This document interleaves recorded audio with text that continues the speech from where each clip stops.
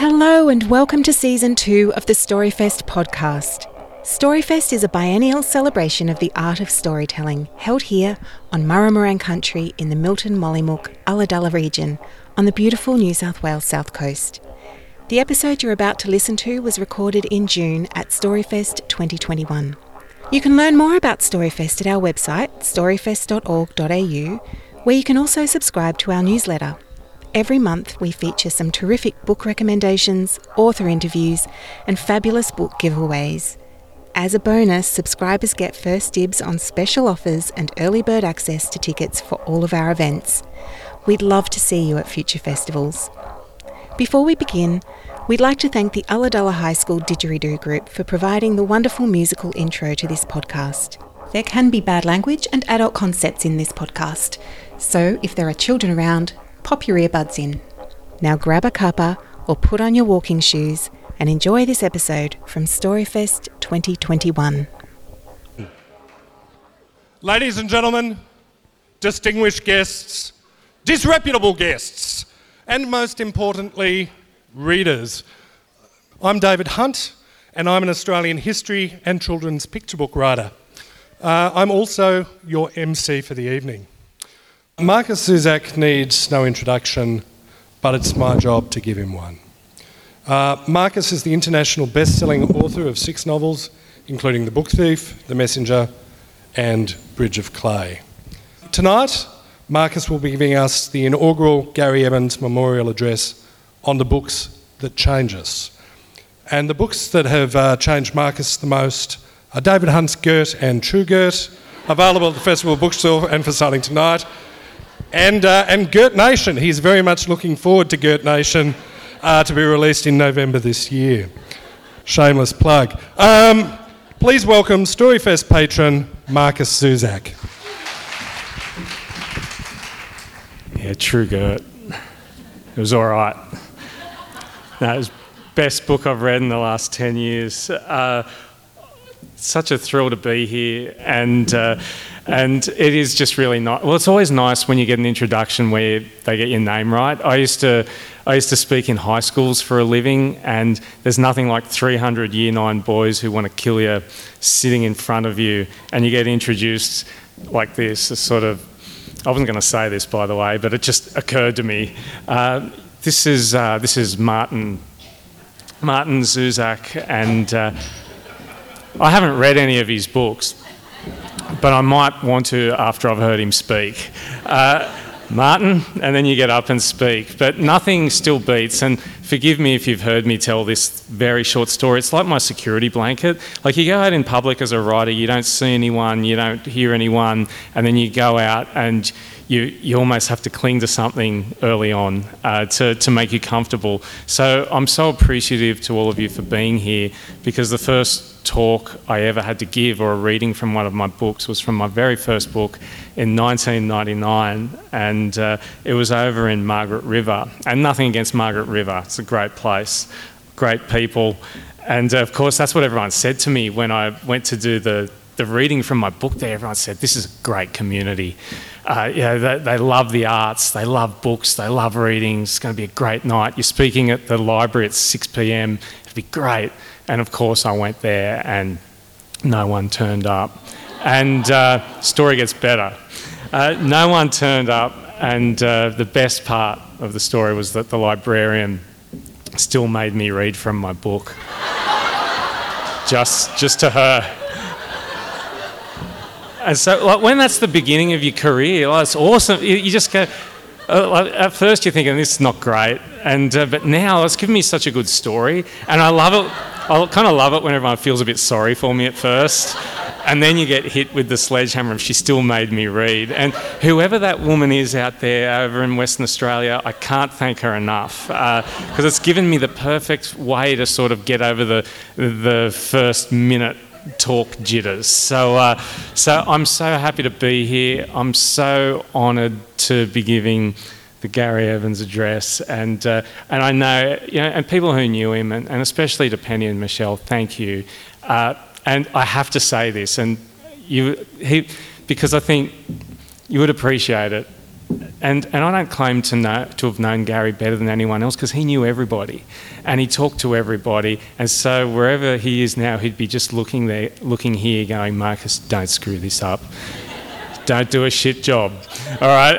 And because that's just the kind of guy he was. I know when I talked to him, he just always made me laugh. So thank you so much for allowing me to do this. Like I said, especially you, Michelle, and Penny. And so Gary was a guy who just loved books. A lot of you would know he loved selling a book, and he loved talking about books. He was a gloriously passionate bookseller and publisher of local and other Australian authors. And raconteur is one of my favourite words, and it applied perfectly to him. I remember going to Brisbane to do a talk once, similar to this, and I thought, this is great, I don't know anyone here. And this voice pops up behind me, Marcus. I'm like, shit, that sounded like Gary. And it was, and we had a really great chat. And so it was always really great to see him, but I still think one of his number one achievements, in my mind anyway, was my dad spends a lot of time down here, and he would go in to the bookshop and talk to Gary, and Gary put up with it. And I'm sure he gave as good as he got, and just that image makes me really happy. So I am really thrilled to be here, to be doing this. And what I have in my box here are 11 books that have changed me, and there are 11 books that have made me. Top 10s are for suckers. You've always got to go one more. It's like I tell my kids, I get my kids to do push-ups before dinner, and I don't let them. Because I think you're going to be like, one day something's going to happen. You got to have at least a little bit of toughness in you, you know. And I don't let them do 10. I make them do 13, because 13's always been my dad's lucky number. For example, he always called that a Zuzak's dozen, and it's not. If you do 10, like, that's right. Everyone does 10. If you do 3 more, that's 3 more than everybody else. And maybe that gives you an idea of probably how I've always thought about writing and what you have to do to get something done. So I have 11 books here. I'm going to talk a little bit about each of them. I'm going to read from a couple of them, and hopefully that'll help us get through the night, and we'll see how we go. First up, I'm going to say that my life changed when I was 14. I was 13 actually, turning 14. And I have a brother and 2 older sisters. I'm the youngest, you know, and I know everyone says that means you're the spoilt one and all of that. No, it means I'm the one who can really hold a grudge. And I remember, and people know that, like that Tim Lloyd and Otford Farm, like where you do horse riding. I remember my sisters and my brother all going horse riding with my dad, and I had to sit in the car with my mum. And I remember thinking, one day I'm going to show all you bastards going out there horse riding, all right? And I pretty much lived with my brother. You know, we shared a bedroom, we fought, we played football in the backyard till we wrecked all my mum's plants. And she came out. The best thing about that is my mum's German, my dad's Austrian, and my mum would come out and swear at us. And because by then she'd had 4 kids, and she just thought, well, if I can't beat them, I'm just going to join them. And the best thing was that she'd swear with a German accent. And so if we had friends over, they would try to get us to get our mum to swear. It sounded really funny. And anyway, when we played football, we wrecked the garden. She came out, swore at us. She said, that's it, no more football. So we started playing cricket. Then I'll never forget this. I thought I'd done a really good shot, and you know, the ball went flying over to the left. I just didn't realise this time she was hanging up the washing. The ball hit her in the stomach. The pegs went everywhere, which really, that image is always really strong for me, the pegs on the ground. And she swore her head off again, said, no more cricket. So we started playing tennis. Except we set that up in the house. Because the backyard was lumpy and uneven, you know. Even on carpet, a tennis ball bounces really well. And we ended up having boxing matches, and that's what really resonated with us. And we just had these, you know, I fought everyone. I fought my brother, I fought his friends. They would knock me down, I would get up. Because when you're the youngest, you're always trying to prove yourself. And I sort of grew up almost with this sort of gang mentality of my brother and I. And I think maybe that's why S.E. Hinton's The Outsiders changed my life, and I know that at least one person in the audience here has Stay Gold tattooed on her arm. You don't all have to do that. You could just be like me and know the first line of this book off by heart, which is putting pressure on myself. When I stepped out into the bright sunlight from the darkness of the movie house, I had only two things on my mind: Paul Newman and a ride home. And I didn't know it when I first read that sentence, but that was the beginning of my life changing, because I read this book, and my big memory of it is being in bed with the light on and my brother whinging on the other side of the room, telling me to turn the light off, and I was just like, fuck you, I'm never turning the light off. I'm reading The Outsiders. And I had an important, we were so into football as well, and I just didn't care. And this was the first book for me. I mean, I'd loved books as a kid, but this was the book for me where it was like the pages were just turning themselves. And that great feeling as a reader where the mechanics of it cease to exist. You're there, you're in there. And this was probably the first book for me where I thought, I know this is made up. And I kept telling myself, it's made up. Why are you so tense? Why are you so invested in all of this? And I love that thing. And this is when people say to me, why are you a writer? I say, it's because I love the idea that you're inside a novel and it's all made up, but you believe it when you're inside it. And that's such a magical thing. And I'm always trying to produce that magic act. And so I moved on from The Outsiders, and there was a point where I looked at this box of books and I went, there are quite a few American writers in here. And then I thought, do I change it? And I thought, no, just tell the truth. Tell the truth. These are the books that really affected you. And so it's not bad to go from The Outsiders straight on to Catcher in the Rye, which is the greatest, I think, the greatest example of how voice can just transport you immediately and just grab you by the throat and just throw you careering down the path of the life of this one 16-year-old boy. If you really want to hear about it, and I'm sure some of you know this off by heart, if you really want to hear about it, the first thing you'll probably want to know is where I was born and what my lousy childhood was like and how my parents were occupied and all before they had me and all that David Copperfield kind of crap. But I don't feel like going into it. If you really want to know the truth, that's the first sentence of a book. It's like, it's like life's never the same again. He goes on. In the first place, that stuff bores me. And in the second place, my parents would have about 2 hemorrhages apiece if I told you anything pretty personal about them. They're quite touchy about anything like that, especially my father. They're nice and all. I'm not saying that, but they're also touchy as hell. Besides, I'm not going to tell you my whole goddamn autobiography or anything. I'll just tell you about this madman stuff that happened to me around last Christmas, just before I got pretty run down and had to come out here and take it easy. I mean, that's all I told DB about, and he's my brother and all. He's in Hollywood. That isn't too far from this crummy place, and he comes over and visits me practically every weekend. He's going to drive me home when I go home next month. When I go home next month, maybe. He just got a Jaguar, one of those little English jobs that can do around 200 miles an hour. It cost him damn near $4,000. He's got a lot of dough now. He didn't used to. He used to be just a regular writer when he was home. He wrote this terrific book of short stories, The Secret Goldfish, in case you never heard of him. The best one in it was The Secret Goldfish.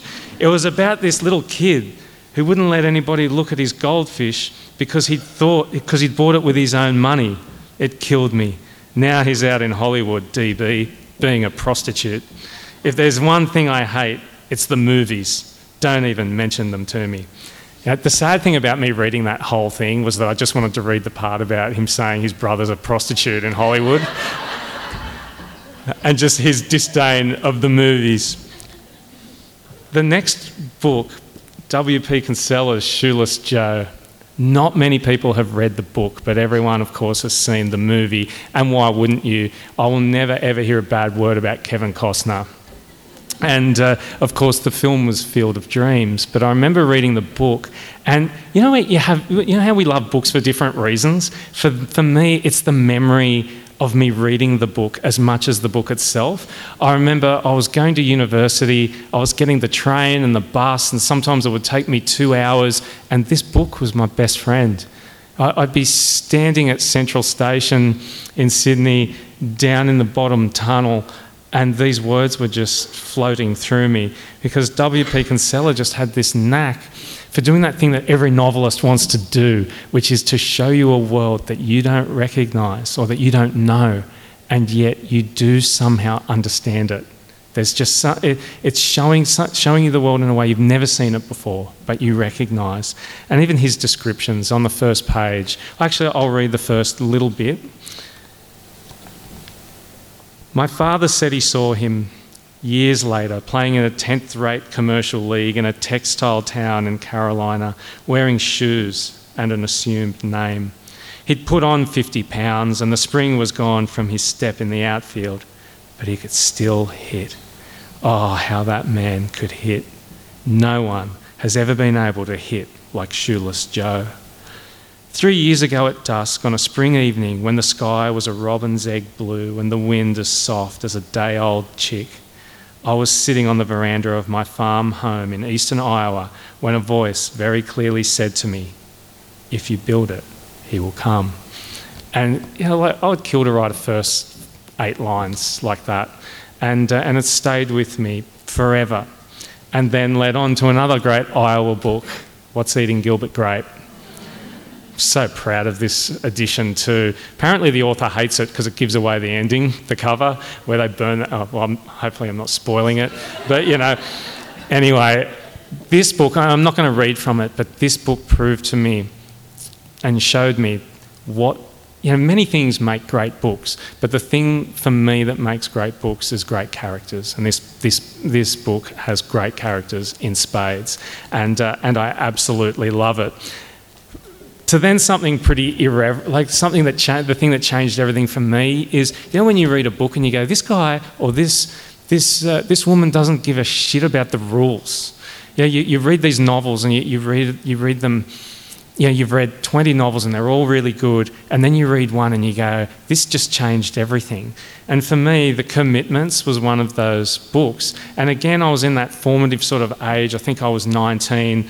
And I knew about the film and everything, and then I saw the book in a really big bookstore, and I just swooped on it, and it was quite on page 3. These 2 guys, Outspan and Derek, are talking about the fact that they're forming a band, and they're trying to form a band, and their friend Jimmy walks in, and they've decided what they're going to call the band is and. And that's the name of the band. This is how that conversation goes. It's really short, but you'll see what I'm talking. When I read this, I sort of went, "Oh, all bets are off now." Jimmy, so you've been seeing any girls since I last seen yous? No way, said Outspan. We've been far too busy for that sort of thing. Isn't that right? Yeah, that's right, said Derek. Putting the finishing touches to your album, said Jimmy. Putting the finishing touches to our name, said Outspan. What are you called now? And, exclamation mark, right?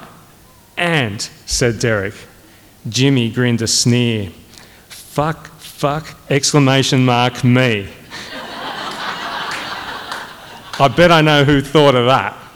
And he's talking about the third member of the band, Ray, and I'm not even going to tell you what he says when he says, right, if I'm in charge, because they ask him to be the manager, if I'm in charge, Ray's no longer in the band, and they ask him why. You just have to read the book to hear what he actually says, because even I'm not going to go that far here tonight, but you can pretty much imagine. Sylvia Plath, the bell jar. You just can't write evocatively the way she does. You just can't do it. And this is the other thing, is it's such a bittersweet thing when you come across these books, because you go, well, I don't need to write anything. It's all been done. It's all here. It's all in these 160 odd pages. And I do just love the beginning of this book where she she talks about, I'm just going to read one little, I was going to read more, but I'm aware of how long you've been sitting down too. New York was bad enough. By 9 a.m, the fake country wet freshness that somehow seeped in overnight evaporated like the tail end of a sweet dream. Mirage grey at the bottom of their granite canyons, the hot streets wavered in the sun, the car tops sizzled and glittered, and the dry, cindery dust blew into my eyes and down my throat. Such a clear vision there. She just wrote with this amazing vision, and you read that and you go, okay, now I've got to step up. You've really got to step up if I want to try to write. And yet, you got to step up and you got to work hard. And then you read a writer and you go, this guy just gets up in the morning, scratches his backside, goes over to his typewriter and punches out genius. And for me, that's Michael Chabon, or Chabon, as they say. And he wrote The Amazing Adventures of Cavalier and Clay, which it deserves a cheer. This book was really important to me when I was beginning to write The Book Thief, and there's a line in it where he describes a boat, like a big ocean liner coming into New York Harbour, and he says, the Rotterdam came into New York Harbour like a mountain wearing a dinner jacket. And that to me summed up everything about what you're trying to do as a writer. I'll often talk about writing as it's like climbing a mountain, but there's the promise of a sandpit at the top. Reminds me actually, and you know the mountain I think of? It is always that first bit of Pigeon House. You'll walk up there, and I remember going up there with my dad once, and we're all whinging and complaining, and he said, you wait till you get to the top. But you got to get through the first 10 minutes are the hardest. And writing is like that too. Showing up is the hardest part, and you do all this work waiting for the moment where everything parts and you see what you need to see, or you're sitting in the sandpit just playing with the words. And that line from this book, I mean, it's a great book, but that line in it to me is what has always stayed with me beyond everything else. So that was while I was starting to write The Book Thief. And then what happens is you have all these problems. So that's the other thing about being a writer. Like, people think I've got a good imagination. I don't. I just have a lot of problems. And I'm not even joking, all right? I start writing a book, and I'm like, oh, I've got all these problems. And your imagination lies in getting around those problems. And that's where it's like the old cliche that necessity is the mother of invention. And you need little bits of help along the way. And one of the books that really helped me, and you have pride, you know how you have pride in a certain book that you love, and you especially have pride in a book that you love that is not that author's most famous book. Everyone loves, The Amazing Adventures of Cavalier and Clay, but it's actually Wonder Boys is probably my favourite book of Michael Chabon. Okay, so The Autograph Man by Zadie Smith. Everyone knows White Teeth, but for whatever reason, this is the book of hers that I really love. And again, it felt like a bit of a rule breaker. I mean, the prologue is 41 pages, which is sort of unheard of. And again, like, I won't read from this one, but this was the sort of book that just said to me to just stop worrying about everything and do it, because there would just be these moments of great, I guess I'm just going to call it flowingness in this book, where you just think, she's just having fun now. Just have some fun while you're writing. And that's why this one changed me in the process of writing The Book Thief. And I remember being in Tasmania when I was finishing that book. Again, it's got a place attached to it as well. In the last year or two, one of the books that's been most important to me, and this is funny because I wrote to the author of this book to ask her if I was like, are you all right if I talk about it? And she wrote back, and I did it in such a long-winded way. And she wrote back and she said, I had no idea what you were even talking about in that email. And she said, she said, I thought you were actually trying to get me to come to the festival, which is pretty funny because she lives in France, so of course, I think, and I don't think it needs any real introduction, but The Yield by Tara June Winch is such an incredible book. And what she does, in all of her books actually, is I always talk about the language. Well, I don't always talk about it, but every now and again I'll say, when I wrote The Book Thief, for example, it was like reaching into my mind and scratching something and pulling that world out, pulling the language of that book out. And so, of course, the book's written in English and it has smatterings of German through it, but it has its own language, how it feels. And I think, this book and all of Tara June Winch's book have that feeling. You feel like you're in the hands of something so unusual and yet perfect. And this was one of those books where sometimes I will make notes and things like that. And there was a moment where, and here's a quote from it that I just put down on a notebook and then tore the pages out. And it says, "There are few things worse than memory, yet few things better," he had said. "Be careful." And my note underneath that was this: on rereading this line, I can't help but think of what TJW is saying or not saying or leaving space for us to contribute. Be careful. Does that also mean be brave? Writing advice is always that first rule. The first rule is showing up, which feels like the right advice for pretty much everything. And so in that case, I was really thinking, are we brave enough to show up to history? And I think that's the question that I took out of this book, and that provides, hopefully a lifelong answer.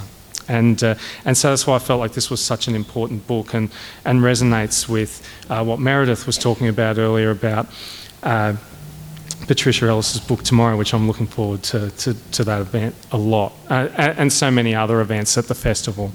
So I'm not sure how much longer I've got, and I just bumped the microphone. That's going to haunt me. It's going to haunt me for ages. This one's for my friend. Now, one of my friends came tonight, a guy named Clay Comber, and he's such a good friend, I still can never say his name. And I tried to get him to get this book in his bookshop, Buchan East in Kiama, and he was a bit ambivalent, and so I'm just reading from it to piss him off. But he's written a really beautiful book called 100 Remarkable Feats of Xander Mayes, and definitely go and get that, because I think that'll be a life-changing book for many people. But I tried to get him... Don't clap him. You'll get plenty of that. But yeah, no, it is beautiful. And but this book was the book that really hit me over the last year or so. Tom Jones, Tom with an H. Think of Tom York, the lead singer of Radiohead, how he spells Tom. Tom Jones, this is Night Train. It's like a greatest hits of his short stories. And in this story, Mouses. And similar to how I was getting to a certain point in The Catcher in the Rye reading, similar in here as I read sort of the first page of this, and then I've got one more reading, and then you'll be rid of me, unless I bump into you on the weekend, bail you up and talk to you. That's the other thing with writers, is we spend so much time alone that you get in public and you can't shut us up. This is the beginning of Mouses. It's probably my favourite short story of the last 2 years. Mouses. Rodents infiltrated my place at the first hard frost of the fall. I had a minor premonition that this would happen, and then, lo, it happened. Lo, just L-O. It's like so great.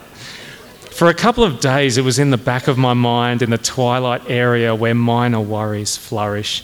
No big alarm bell rang, because most of the stuff you worry about never comes to pass.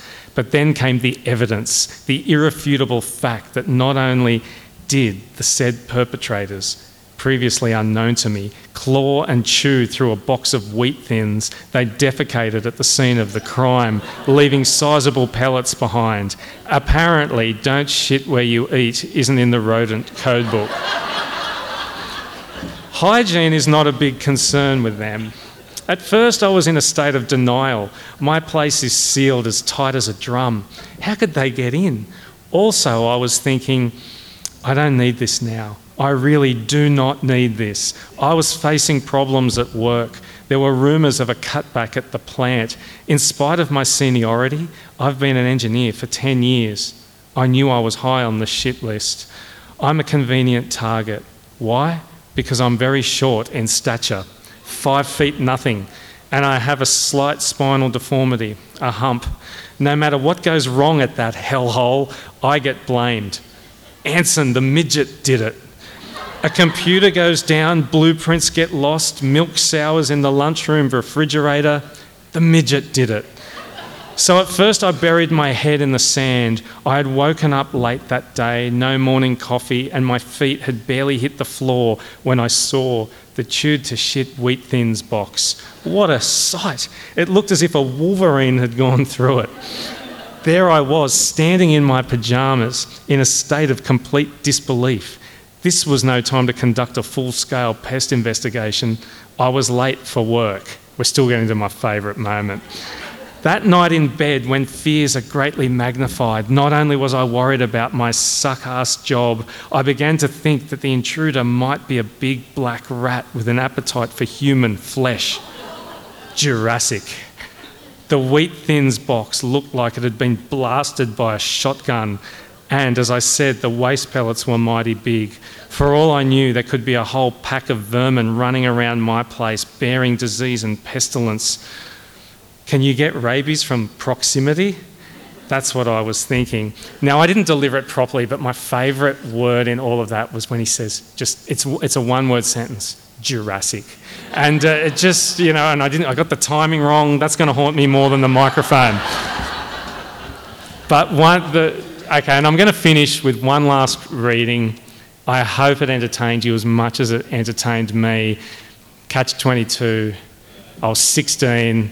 I was in Mr. Spee's Year 11 English class, and he gave us Catch-22. I was 15, and I couldn't possibly get through Catch-22, and I'm so grateful he did, though. And this is for all you English teachers out there and librarians who give us books that we just complain about relentlessly, and then we ask for them for our 21st birthday. And in neat lettering in here from my sister, it just says, Happy 21st birthday, Marcus.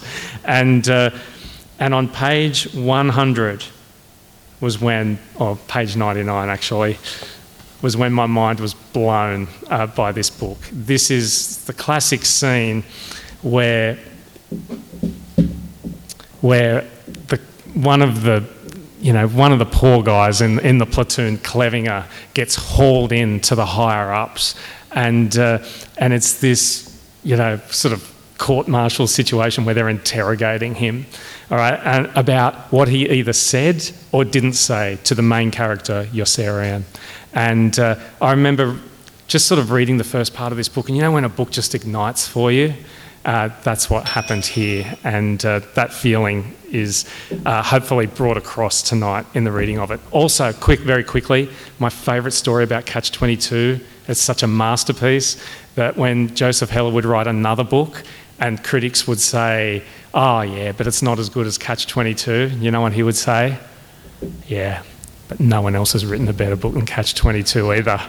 And I love that kind of self-belief. I clearly don't have it myself, but I love that story about this book. Anyway, here is poor old Clevinger copying it. The Colonel beat his fist down upon the table and hurt his hand, and became so further enraged with Clevinger that he beat his fist down upon the table even harder and hurt his hand some more. Lieutenant Scheisskopf glared at Clevinger with tight lips, mortified by the poor impression Clevinger was making. In 60 days, you'll be fighting Billy Petrol, the Colonel with the big fat moustache roared. And you think it's a big fat joke. I don't think it's a joke, sir, Clevinger replied. Don't interrupt. Yes, sir. And say sir when you do, ordered Major Metcalf. Yes, sir. Weren't you just ordered not to interrupt? Major Metcalf inquired coldly. But I didn't interrupt, sir, Clevinger protested. No, and you didn't say sir either. Add that to the charges against him, Major Metcalf directed the corporal who could take shorthand. Failure to say sir to superior officers when not interrupting them. Metcalf, said the Colonel, you're a goddamn fool, do you know that? Major Metcalf swallowed with difficulty. Yes, sir. Then keep your goddamn mouth shut. You don't make sense. There were 3 members of the action board: the bloated colonel with the big fat moustache, Lieutenant Scheisskopf, and Major Metcalf, who was trying to develop a steely gaze. As a member of the action board, Lieutenant Scheisskopf was one of the judges who would weigh the merits of the case against Clevinger as presented by the prosecutor. Lieutenant Scheisskopf was also the prosecutor. Clevinger had an officer defending him. The officer defending him was Lieutenant Scheisskopf. It was all very confusing to Clevinger, and to me, clearly, who began vibrating in terror as the colonel surged to his feet like a gigantic belch and threatened to rip his stinking, cowardly body apart limb from limb. One day he had stumbled while marching to class. The next day he was formally charged with breaking ranks while in formation, felonious assault, indiscriminate behaviour, mopery, high treason, provoking, being a smart guy, listening to classical music, and so on. In short, they threw the book at him, and there he was, standing in dread before the bloated colonel, who roared once more that in 60 days he would be fighting Billy Petrol, and demanded to know how the hell he would like being washed out and skipped to the Solomon Islands to bury bodies. Clevinger replied with courtesy that he would not like it. He was a dope who would rather be a corpse than bury one. The colonel sat down and settled back, calm and cagey, quite suddenly and ingratiatingly polite. "What did you mean," he inquired slowly, "when you said we couldn't punish you?" "When, sir?" "I'm asking the questions, you're answering them." "Yes, sir, Did you think we brought you here to ask questions and for me to answer them?" "No, sir, What did we bring you here for?" "To answer questions." "You're goddamn right," roared the colonel. "Now suppose you start answering some before I break your goddamn head. Just what the hell did you mean, you bastard, when you said we couldn't punish you?" "I don't think I ever made that statement, sir." "Will you speak up, please? I couldn't hear you." "Yes, sir, Will you speak up, please? He couldn't hear you." "Yes, sir, Metcalf." "Sir, didn't I tell you to keep your stupid mouth shut?" "Yes, sir."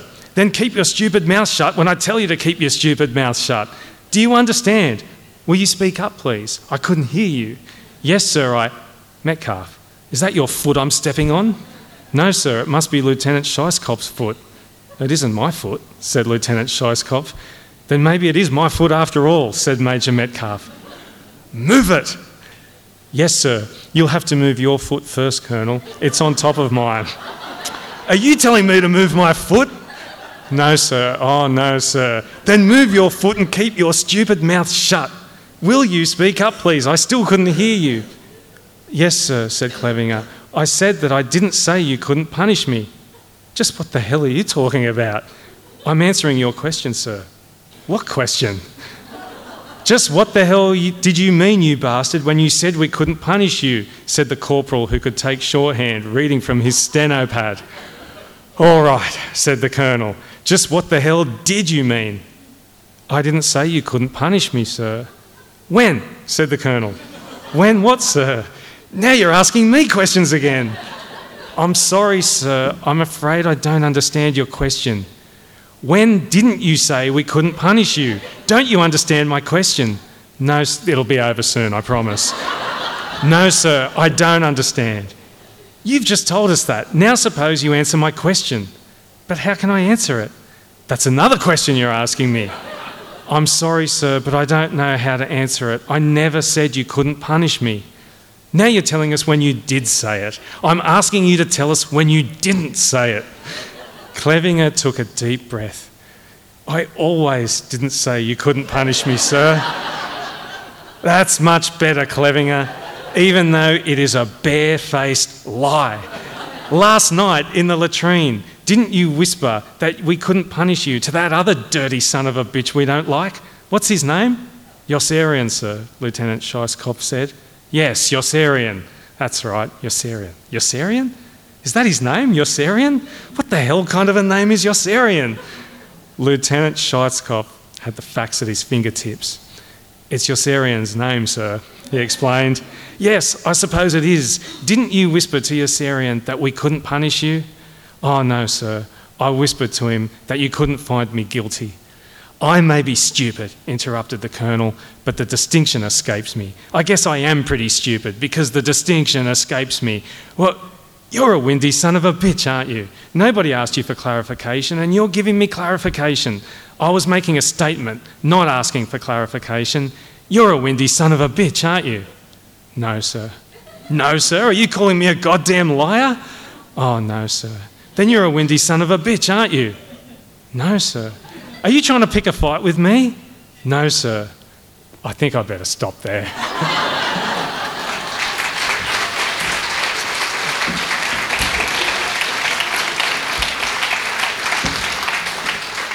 In all of that, like, I did make notes and I think I've lost them. I think the last thing I'll say is, like, firstly about that, I mean, I could just read that all night, obviously, sorry. But there was one of those moments where all bets were off. It's just like, okay, you can do whatever you want. Do whatever you want. And I urge any of you who are wanting to write out there, just take that moment. You know, you think you're going to do it tomorrow. You think you're going to do it next week. Next week still becomes now at some point. And the last thing I'll say is that when people say to me, why do you love books? The first thing I say is, I don't answer that. You can tell because I'm long-winded. I say, first I'll tell you why I love movies. I love movies because I get to see the characters. But I love books because there's a different magic in books. When I read books, I get to become the characters. And that's what makes me love books.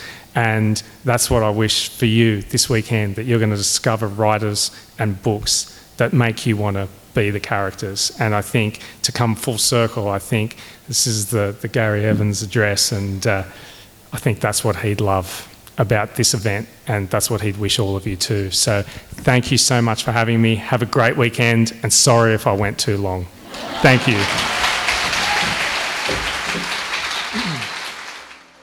Thank you for listening to this podcast. Come and find us on our website at storyfest.org.au or follow us on Instagram, Facebook and Twitter at Storyfest Inc.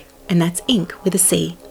We'd like to give a huge thank you to Kel Butler from Listen Up Podcasting for her recording and production expertise on this podcast.